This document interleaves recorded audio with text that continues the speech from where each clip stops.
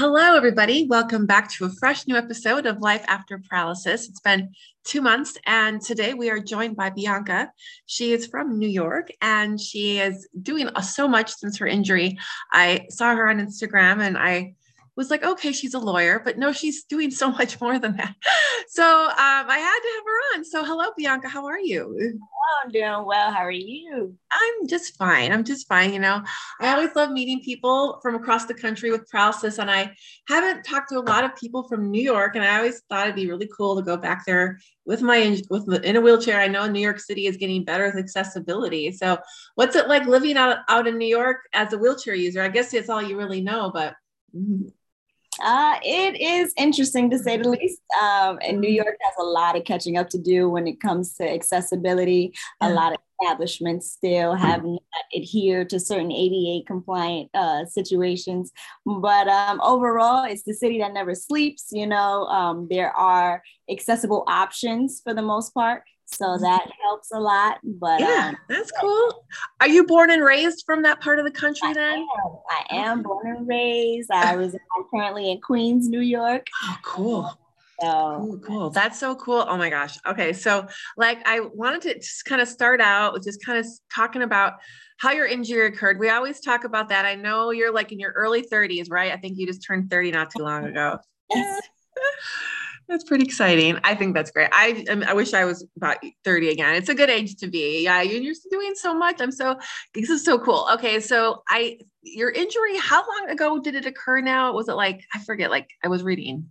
5 years. Well, it'll be, yes, 5 years in July. It was July. Gosh, 4th. does it seem like it went by pretty quickly or does it seem?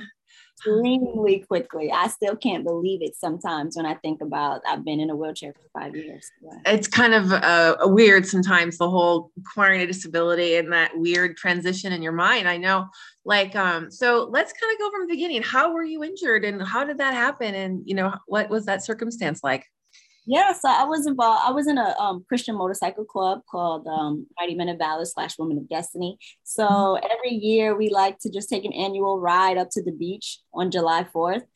So we left around maybe 5 a.m., got up there and we watched the sunrise and we just, communed with one another, fellowships.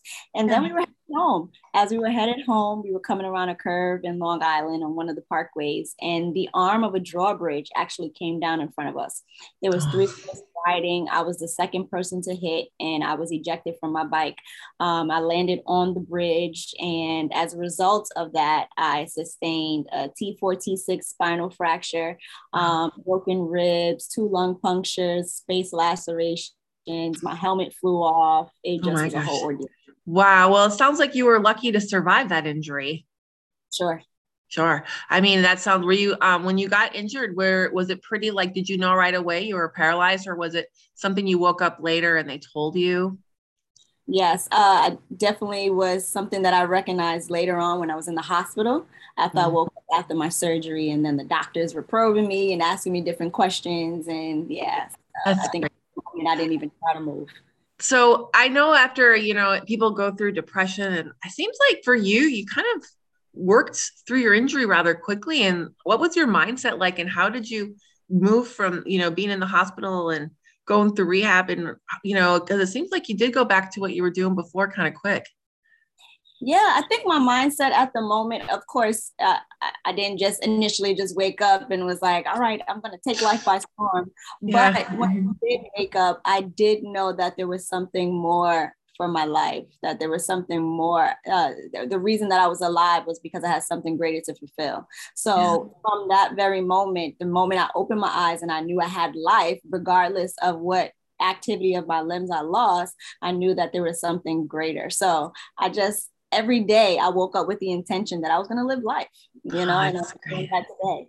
It's so hard to lose, become your ability to walk and become a disabled person. And I know your faith probably really helped you through this. And I think that for a lot of people, it's helpful for that. But, and as you kind of went out into the world as a woman in a wheelchair, how did you keep your confidence up? Or what did you tell yourself when you went out into the world? Were you just like, I'm going to own this and I don't care what people think? Or for the most part, I just had to carry the demeanor that you have to just take me as I am, right? Regardless if I'm walking or rolling, I'm still the same Bianca, if not more improved now, because I have Totally. an outlook on life. I've just joined a new community, and there's so much more that you can learn from me. I think back on the times where I was an able body, and some of the things that I was so naive to, that walking, that now I look at when I'm rolling and I'm like, wow, I used to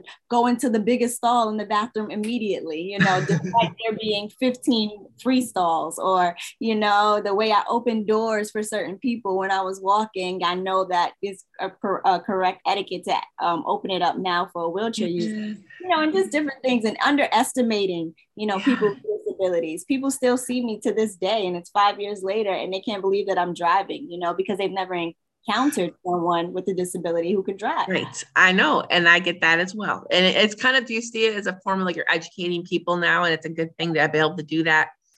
For sure. I like that too. I'm like, well, I'll just use this injury as a way to kind of enlighten people, since a lot of people have never met anyone like me as well. I know exactly what that's like. So that's cool. I kind of want to talk a little bit just about your art, your artistic kind of part of your life. I know you're always been an artistic person, and I know you did dance and step, all that before, and you did some of it after. But when you got injured, how did you feel you could adapt these kind of artistic parts of your life? And you're still doing some of these things, right? Yes, I'm actually doing all of them. So actually, for high school, I went to performing arts high school. I majored in vocal music, and I also was in music theater. In my earlier formative years, I played the clarinet. Yeah. I've always been a dancer my entire life. I teach liturgical dance at church. I used to teach hip hop. Wow. Yeah. I was the New York State Ballroom Dancing Champion. No way. Cool. In 2006. So all of those things encompass make up who I am. So I knew that once the moment that, I now am a wheelchair user, I couldn't just let that fall by the wayside, So, I mean, of course, I didn't jump right back in after my accident, but I knew that there was things lying dormant in me that the accident reignited. So I wanted to take full advantage of that. So I adapted in ways.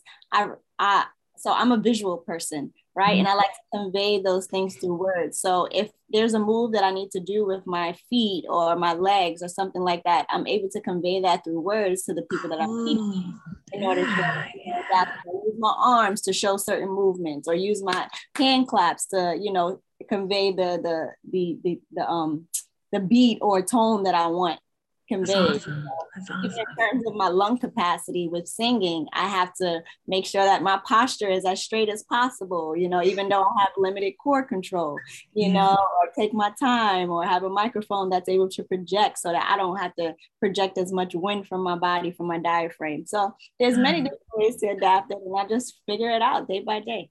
That's amazing. I love that. So, okay. And I know that teaching dance after an injury might be a little bit different for people out there that maybe are thinking, about the teach as a teacher in a wheelchair. When you're teaching able-bodied dancers, how did they, respond to you in that regard? Was it just fine, or did they have questions, or what did you explain your injury a little, or do you just kind of do it and just see what they said? I make sure I don't always give like my whole story about the accident and things like that, but I do make sure I open up a space every teaching session with transparency. Anybody have any question? Anybody reluctant to, this? You came in knowing that I'm a wheelchair user, so now I'm going to keep you knowing that I'm a good dancer in a wheelchair, and that these movements can coincide with one another. It doesn't have to be separated, right? We can be together and dance together. So sometimes you get a little pushback, but for the most part, I've gotten nothing but positive feedback, because I'm good at what I do, and that's what can't be debated. So I love it. I love that you're just like not letting your injury at all stop you. Some people do, and you're just really great at that. I love that about you. So let's talk a little change here. I want to talk about your law degree. Now, you received that in 2019. So that was after your injury, right? Yes. So your goal, okay, were you always wanting to be a lawyer before your injury, or was that something you thought about after? Can you kind of tell us about that? So actually, the accident happened when I was in my second year of law school. Oh, okay. Well, I was in a part-time evening program, which was a 4-year program, but I actually completed it in 3.5. So yes, I knew I wanted to be an attorney. I was in law school already. Then the accident happened the summer of, but I actually started back classes from my hospital bed. So I didn't allow it to stop me, So, and I was very grateful and fortunate that my law school was very open and accepting of whatever accommodations I needed. They were super supportive. The dean of this law school came to see me in the hospital and different things like that. So, I had a good support system, which assisted me. However, post accident, it did open up my mind to the need in certain communities, including the disability community. So definitely geared my advocacy towards that a lot more. That's awesome. There's so many people with spinal cord injuries that could become lawyers. And it's great because we need more people to advocate for disability rights and just represent people. I think it's so cool. I know that you're not currently working as a lawyer, but what's one of your goals long-term? Do you want to get a job as a lawyer at a firm, or I know you're working as a professor right now, but I actually do both. So I'm currently working for the city of New York for one of the largest unions. So we represent over 150,000 municipal employees. And I work in the areas of family and immigration law. So I do that, and I also teach as an adjunct for City University of New York. So I love it. The legal profession is amazing. I'm growing in it. I'm learning more and more each day. But teaching college is also one of my greatest passions, and I'm thankful to have the opportunity to do so. How did that come about? Because it wasn't like, did you set out to be a professor after you graduated, or did someone approach you with the job opportunity? It was a little of both. I always said if I was going to become an educator, it would be at the college level. And actually, I networked with one of the programs that I graduated from on my alma mater, and they offered me the position, and I took it. So I've been doing that for That's cool. Teaching to me is always seemed like a very intimidating kind of job because you're in front of all these kids, older kids. But, how is that too? I feel like it's similar to teaching dance where you might talk a little bit about your injury and then because that's really not the focus, it's the content of the class. But what has that been like as a teacher too with the students and stuff? I would find, so I teach for a program that's really geared towards underrepresented minority students coming from, backgrounds that aren't the most fortunate. So already coming into the classroom, we have a commonality. Everyone's going through something, right? There's some type of struggle. Your struggle may not be my struggle, but we still have our struggles, right? Then once I open my mouth or open up the content and tell them what's going to happen throughout the semester or assist my co-teacher, then they automatically get into student mode, because at the end of the day, your grade lies in my hands, right? So you have to either get with it or get out for the most part. So I appreciate that level of attentiveness on the collegiate level versus maybe high school and junior high school, where they might try to try you a little bit more, they want to challenge you per se, but they're fine. Do you ever think about how just by being you, the professor, like long term in these people's lives, they'll always kind of think about you and how you kind of just showed them that, you can do anything as a wheelchair user? I think, that's super cool. Maybe, I don't know. I love that.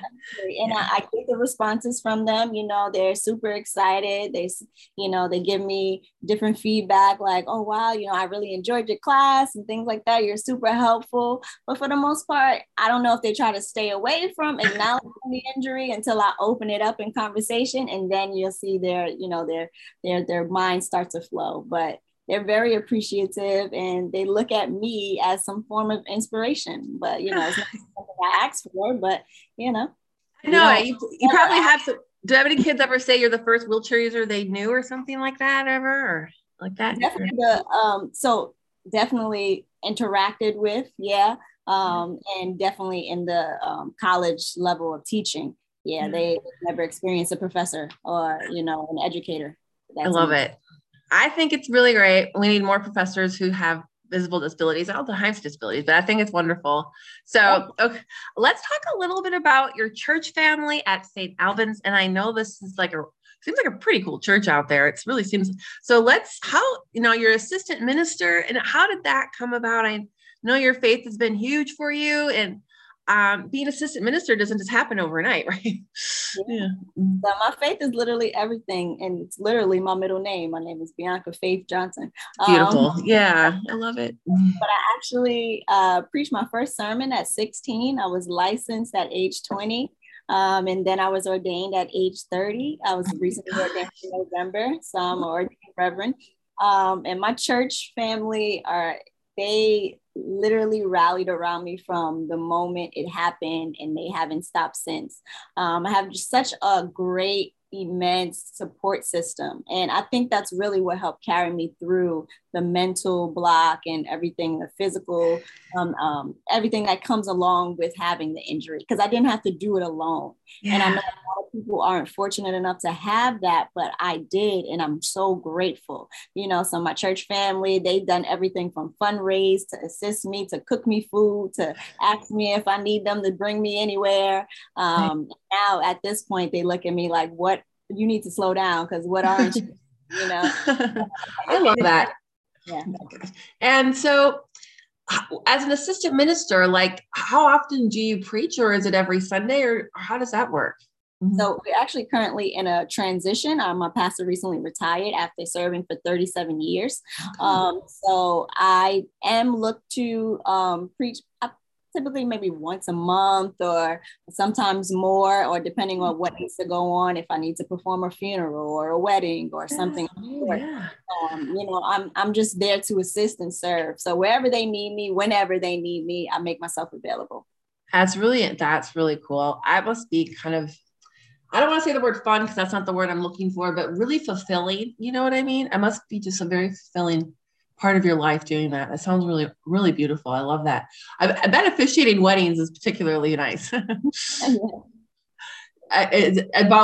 you do a wedding, is that like your favorite thing to do? I mean, for me, that sounds great. Yeah, I mean, you always get excited when you're joining two people in holy matrimony, right? So, oh my God, I love that. Oh, that's so cool.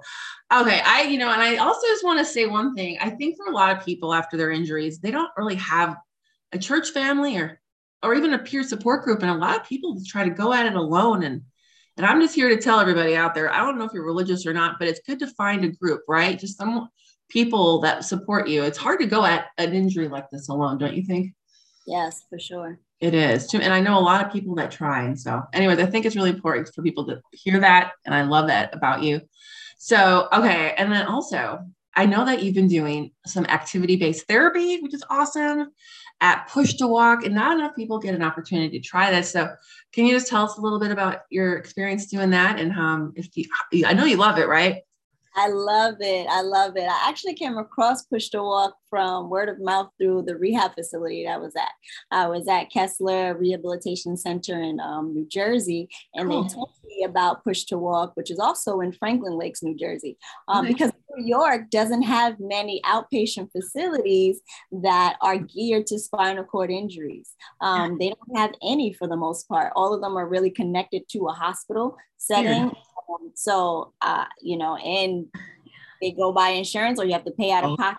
And my insurance personally only pays for 12 sessions a year. So that's about once a month. So yes, I started attending Push to Walk in April of 2018 and haven't turned back since. They're an awesome facility. All of their equipment here to people with mobility issues. From the moment you step in, you're out of your chair. So you're either walking or crawling or in a tilt table or on an FES bike or something of the sort. They push us. I did my first marathon with Push to Walk. What? Disney marathon. That was what? They went to Disney World? Fun. Yeah, cool. And I also sit on the board of executives there now, board of trustees there. That's amazing. What kind of, as of going there since 2018, can you tell us what kind of recovery you've seen at all? I mean, I know you've probably gotten stronger in general, but. Yeah, so I've definitely gotten stronger. Upper body, my lower extremities. I haven't atrophied as much. My muscles are working. I'm able to move my toes on my feet, which is amazing. Wow. Oh, really? Down there from the highest to the lowest part. We just got to get the in between going. Wow. Do they do the gait training there? Are you able to do that? Yes. Yes, we do that. We do vibration therapy. We walk on the Riften and different things like that. So, yeah, they have everything. It's the standing bars. Yeah. So, are you able to stand at all on your own, or only with the help of a therapist? Or if my knees are locked out, so I have like a device which is actually used just as a transfer device for people to usually for elderly. You stand on it and it swivels. Cool. Put them there, but I'm actually able to lift myself up and stand actively by myself. That's awesome. So yeah, as opposed to having a standing frame, I use that. Cool. That's great. You know, for long-term bone health, that's so good. You can do that. That's so great. I'm kind of in shock that you did a marathon too. Isn't that like 24 miles in a push chair, right? Mm-hmm. Yeah. Gosh, you should do the New York Marathon too, since you're right there. How come you didn't do that one? Yeah, New York is so hilly. It's a little scary for me. That's a whole lot of training, but you know, I went. I don't count myself out, so we'll see. Heck yeah, you got plenty of time to do that. That's awesome. I love that. So okay, and so we're almost near the end of my barrage of questions for you. Thanks so much. You're doing awesome, but you know, I know that you're kind of an expert at adversity, just kind of, well, it seems you are. I would think you are after 5 years. What kind of advice would you give to someone that's newly injured listening to this podcast? Just kind of, you know, okay, how do you overcome? This is like a really big question, but just some, you know, tidbit of advice on what you would give some advice to somebody.